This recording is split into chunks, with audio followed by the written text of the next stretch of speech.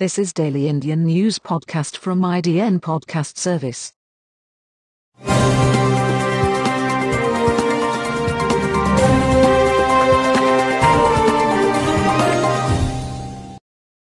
This podcast is hosted by Jeff in August. Today's stories are: Coronavirus live updates, fatality rate per million population lowest in world, government says. India-China disengagement at hot springs, Gogra to be completed in next few days. CBSE reduces syllabus by up to 30% for classes 9 to 12 to make up for academic loss. India-China roll live updates. India, China troops to move back by 1 to 1.5 kilometers from friction points. Foreign students must leave US if classes go online, how it will impact Indian students. ED registers money laundering case against GVK, MIA.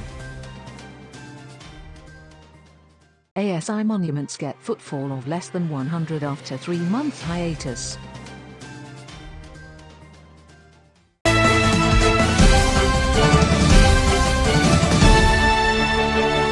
Coronavirus live updates. Fatality rate per million population lowest in world. Government says the total number of cases in India has now risen to 719,665. Of these, 259,557 are active cases. 439,948 patients have either been cured, have emigrated, or have been discharged, and 20,160 people have lost their lives to coronavirus, according to the Union Health Ministry.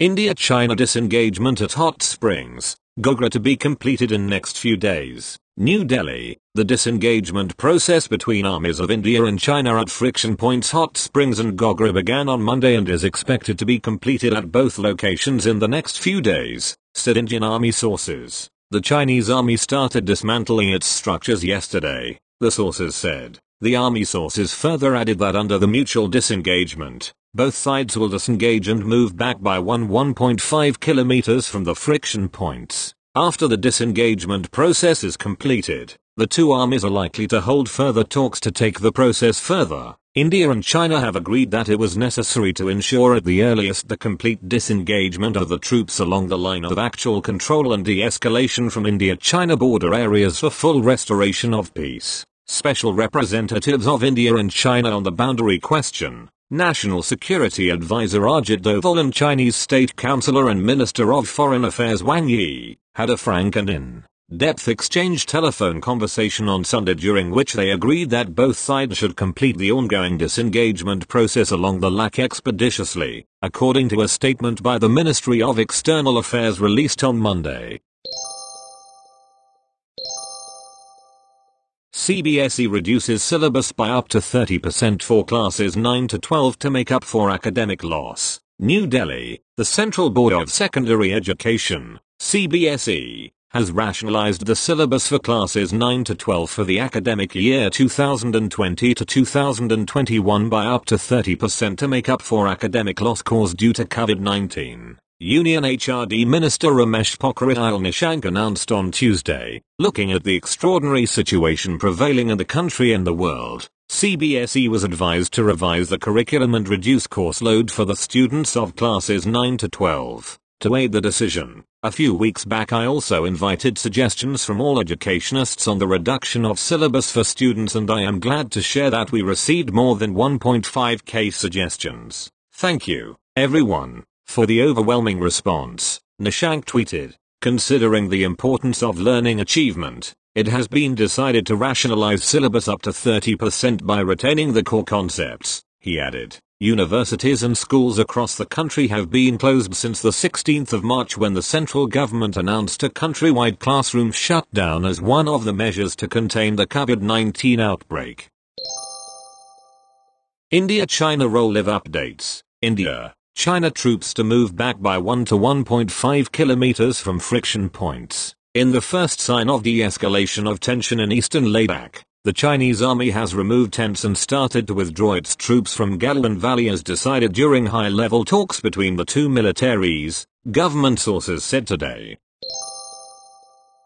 Foreign students must leave US if classes go online. How it will impact Indian students. New Delhi, the United States on Monday said it would not allow foreign students to remain in the country if all of their classes are moved online in the fall because of the coronavirus crisis. The move has created an urgent dilemma for thousands of international students, including Indians, who were stranded in the US last spring after the coronavirus forced their schools to move online.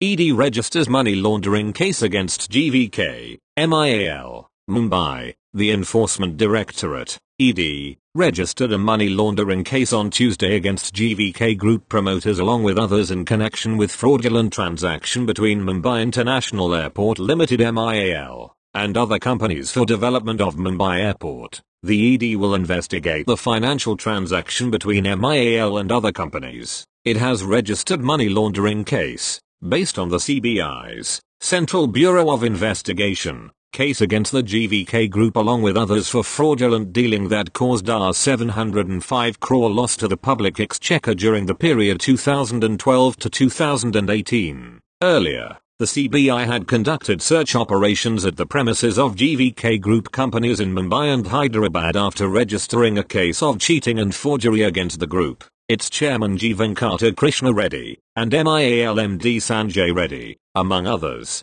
for wrongful gain of 705 crore to themselves and a loss to the public exchequer. ASI monuments get footfall of less than 100 after 3-month hiatus. New Delhi, a day after monuments across the country reopened their doors for visitors following a gap of more than 3 months amid coronavirus-induced lockdown, only a handful of people visited these sites. The Archaeological Survey of India, ASI, which opened its monuments and museums on the 6th of July has capped visitor entry at every site from 1:00 to 500 per slot, 9 a.m. to 12 p.m. and 12 p.m. to 6 p.m., officials said. Tickets to visit these places can be booked online. ASI's top sites which generate the maximum footfall and revenue have been hit hard. According to officials, around 60 visitors bought tickets for Qutub Minar in Delhi which had a capping of 1,500 visitors per slot. On Tuesday, the afternoon slot, which is the most sought after timing, saw only 28 tickets booked till 4 p.m. On normal days, the site gets around 8,000